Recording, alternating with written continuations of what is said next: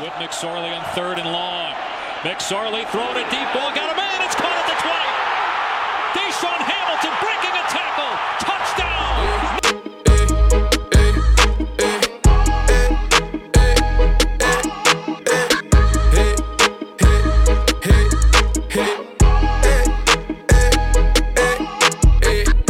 Got a family to feed, got a family to feed. They depending on me, they depending on me.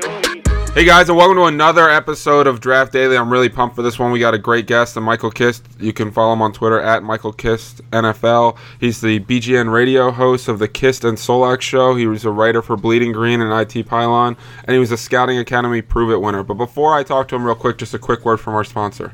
Have you ever wished you could be an NFL general manager? Well, now you can, thanks to Reality Sports Online, a powerful fantasy sports platform where owners get to build and manage their fantasy teams like an NFL general manager.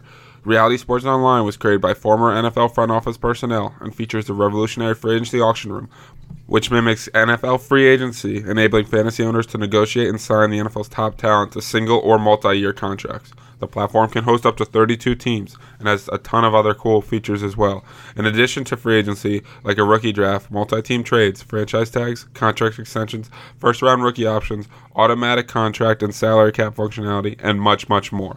Test your general manager skills for free at realitysportsonline.com and a mock free agency auction. If you like what you see, use promo code DD to receive 10% discount on your team or league today.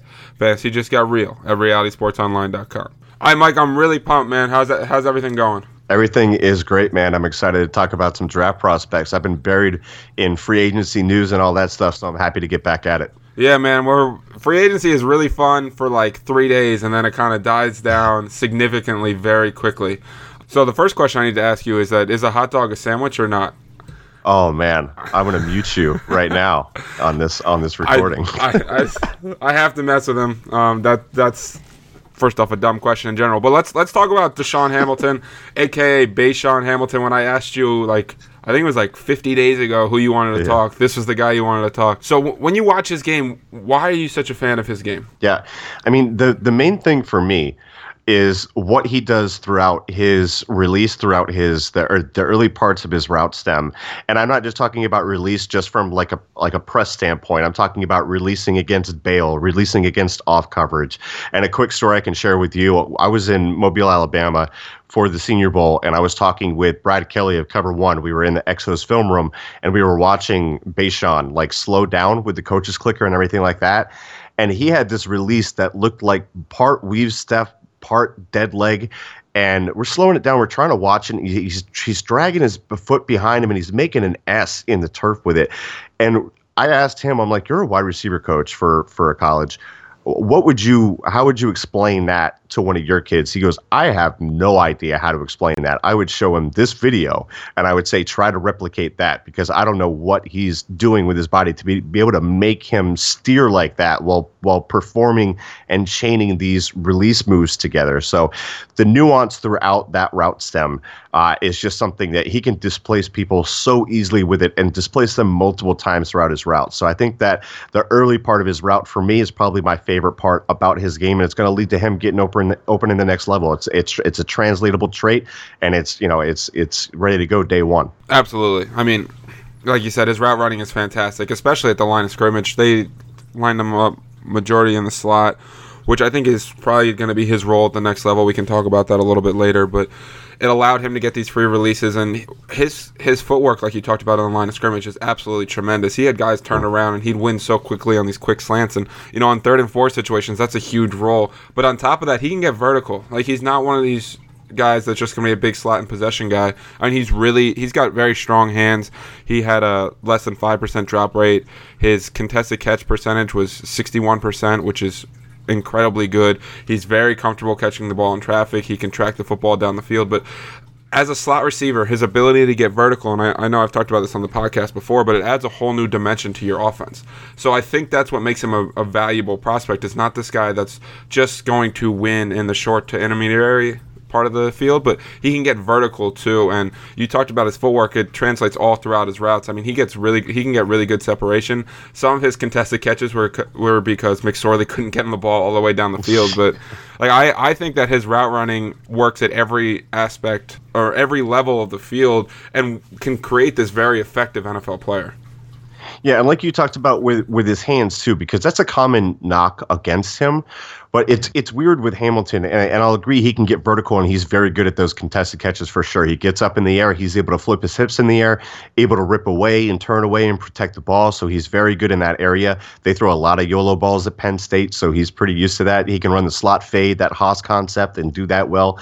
But with as far as the hands in the intermediate area with him, he's not a guy that's consistently letting a ball get into his frame. He typically catches away from his chest plate. Where I've seen him have issues with the hands is when he's moving to the left or the right.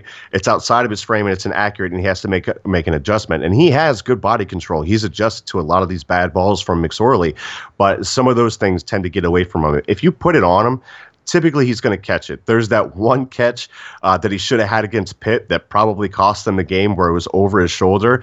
I don't know if he's the most natural at tracking the ball because I've seen him misjudge a couple of them.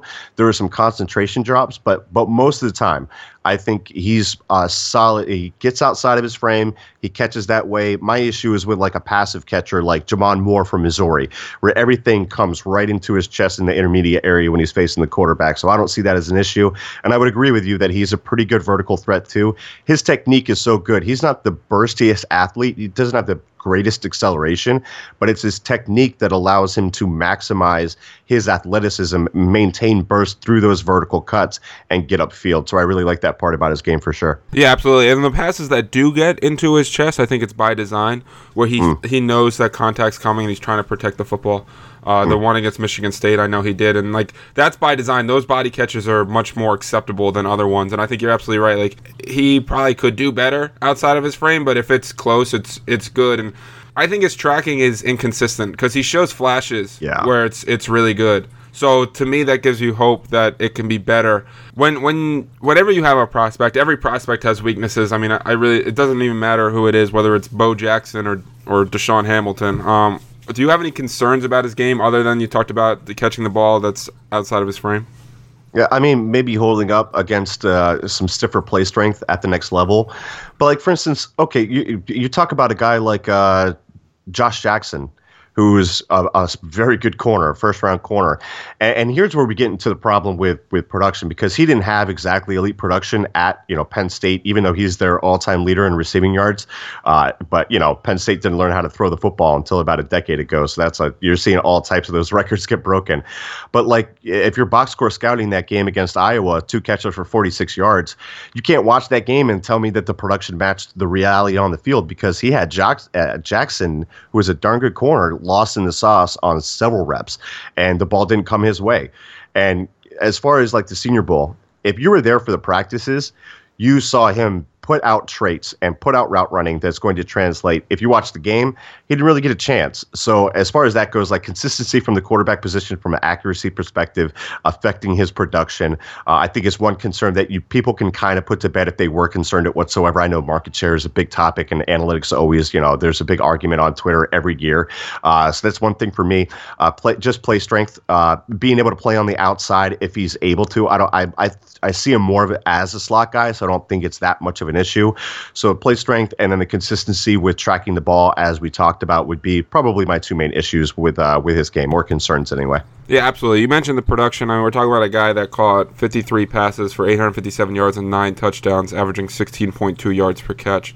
I mean, that might not be elite production, but for what he was asked to do, I thought that was very good production. I always try to give a quick background just in terms of the guy's size. I mean, he's 6 foot 203. He didn't run the 40, but he had a pretty good 3-cone at 6.84 seconds. Like I think that all of his athletic traits were matched up with the film. So I think his size and everything is fine in terms of a weakness. I do agree with basically everything you just said. I think I think he could struggle some if you played him on the outside and he had to beat press consistently. And I think sometimes he gets stuck on the stem of his routes when guys get their hands on him. But I think that you play him in the slot, you play him off the ball, and you give him a free release, and that really mitigates a lot of those weaknesses, which is why I think I don't know if 6 foot's necessarily considered a big slot, but it's also not necessarily your traditional slot, so I don't necessarily know what to call it, but he's a slot receiver. And then I thought sometimes he didn't settle into zones the best. I thought he could improve some of that area, that he might be a better man beater than zone. Sometimes he would do the extra shake and kind of go the extra mile when it wasn't necessary. The guy wasn't even playing him, and it would stop him from being able to settle in the zone. But I think that with a little bit of coaching, he'll be perfectly fine in that area. You know, I know you're not a player comps guy, and neither am I, but just in terms of a ideal role or an individual trait that reminds you of a guy, is there anything you have? Yeah. I mean, I hate comps, and because they always get used against you in a weird way, even as much as qualifying as you do. So I'm just going to throw it out there anyway. But I'm going to say that he reminds me of Adam Thielen, another slot receiver, the guy from the Minnesota Vikings, who's a very detailed route runner, a very good technician throughout his route stem, and doesn't limit his. I mean, Thielen ran 4.43, so it's not like he's sneaky fast or anything like that. But his technique doesn't lock his athleticism, and I feel the same way with DaeSean Hamilton. So yeah, I would go with Thielen. Yeah, I absolutely love that. That's a really good one, and you know, I'm going to cut that where you just said that he reminds me of Thielen. That's going to be the entire podcast, so it's only... I talked to you a little bit... Up. Yeah, exactly. I talked to you a little bit pre-show about mine. I think he's kind of ideally set for that Mohamed Sanu role in terms of the bigger slot guy. He reminds me of some of Zay Jones coming out last year, talking about a guy that struggled some this year when they played him on the outside because he struggled to get his release, but he's a very smooth, developed route runner in school last year, and then Buffalo played him on the outside. So to me, that's the coach being idiots. You know, put him at what he's naturally good at. And I think if they did, he would have been a successful player his first year. And I think that's what you're looking for out of DaeSean Hamilton. You know, I think he could be a very consistent NFL player that helps you win games. I don't necessarily know if he's going to be this star receiver, but you know what? I'm not going to knock a guy every time he's not a superstar. I mean, he's going to be like a third round pick, and he can come in and have production day one in your slot and add a vertical threat to your team and really kind of win those underneath routes as well with run after catch ability. I know we didn't really talk about that, but he does have some vision, and he can make some people miss and run through some contact. So I think that he's going to be a very good NFL player, but maybe not, you know, an elite guy. But too often that becomes a knock on a guy when it really shouldn't. You know, I just talked about Zay Jones and how the coaching staff did not use him properly. The assumption of coaches knowing what they're doing plays a huge part in scouting for us, because we're sure. Scouting as a whole and not as an individual team, right? Yeah. So often we talk about ideal landing spots. If I know this is your guy, DaeSean Hamilton, so if you could put him on a team that you think he would be most successful on, where would you want to see him go? Yeah, that's a good one. I'll probably go with, let's see. I mean, Larry Fitzgerald's been playing in the slot for Arizona for what seems like 20 years now. Who knows if he's ever going to retire? I think they would need an upgrade there. As far as system, I think he's pretty scheme agnostic, because like we said, if you can separate at all three levels, you can pretty much work in a lot of those systems. West Coast may not be his best fit because, like we talked about, finding those voids and just the timing of his route. Sometimes he doesn't gear it down when he should. But anything for like an Earhart Perkins system would be fine for him. Something like the Patriots, something like that. I think that would be the first thing that jumps out to me as like a solid. Like I'm totally down with that kind of deal. I would love to see him go to the New Orleans Saints. To replace Brandon Coleman. That's a good one, dude. Yeah, because Coleman I don't like is the big slot guy, and the Saints value route running. And Drew Brees, if you are open, will get you the football. And I think he would be really good in that role. I do not want to see him go to the Miami Dolphins. They're collecting slot receivers like they're going out of style. But I think the Saints would be absolutely perfect. And, you know, they have the downfield field stretcher with Ted Ginn, and Michael Thomas can basically do everything. I think it'd be such a good complementary piece. It would have some really big games and take their offense to the next level. I know as an Eagles fan, the Saints are probably not a team you want to see him go to, but I think that he could be very successful in that system. Yeah, I really love that fit too, and they kind of have a square peg in a round hole with Brandon Coleman as a slot as it stands right now. He's like 6'4", 6'5". That dude out of Rutgers. I mean, I liked him coming out, but not like to that level, not at starting slot level. I think DaeSean would be a big upgrade there. Yeah, absolutely. So, Mike, I just want to thank you for coming on, man. You're really blowing up, and you deserve it. I mean, you work incredibly hard, and it shows with all the stuff you put out there. But why don't you tell the people where they can find you? You can follow me on Twitter at Michael Kist NFL. That's Kist. At BGN_radio is where the Kist and Solak show is. My co-host is at Benjamin Solak, Solik. And then at IT Pylon, I write for InsideThePylon.com. I'm currently working on their draft guide, working on wide receivers and DBs for them. That is available for pre-sale as well if you go check them out. Yeah, absolutely, guys. I'm telling you, he's a great follow. Gives out a lot of information, and you know what? He's even humble about the Eagles winning the Super Bowl. That part's a lie, but you know what? Awesome guy, good friend of mine. I've been talking to him for over a year about the draft, and I've learned a lot from him. So, guys, again, check him out on Twitter. You can follow me on Twitter at ElliotChris. You're checking out the Draft Daily podcast.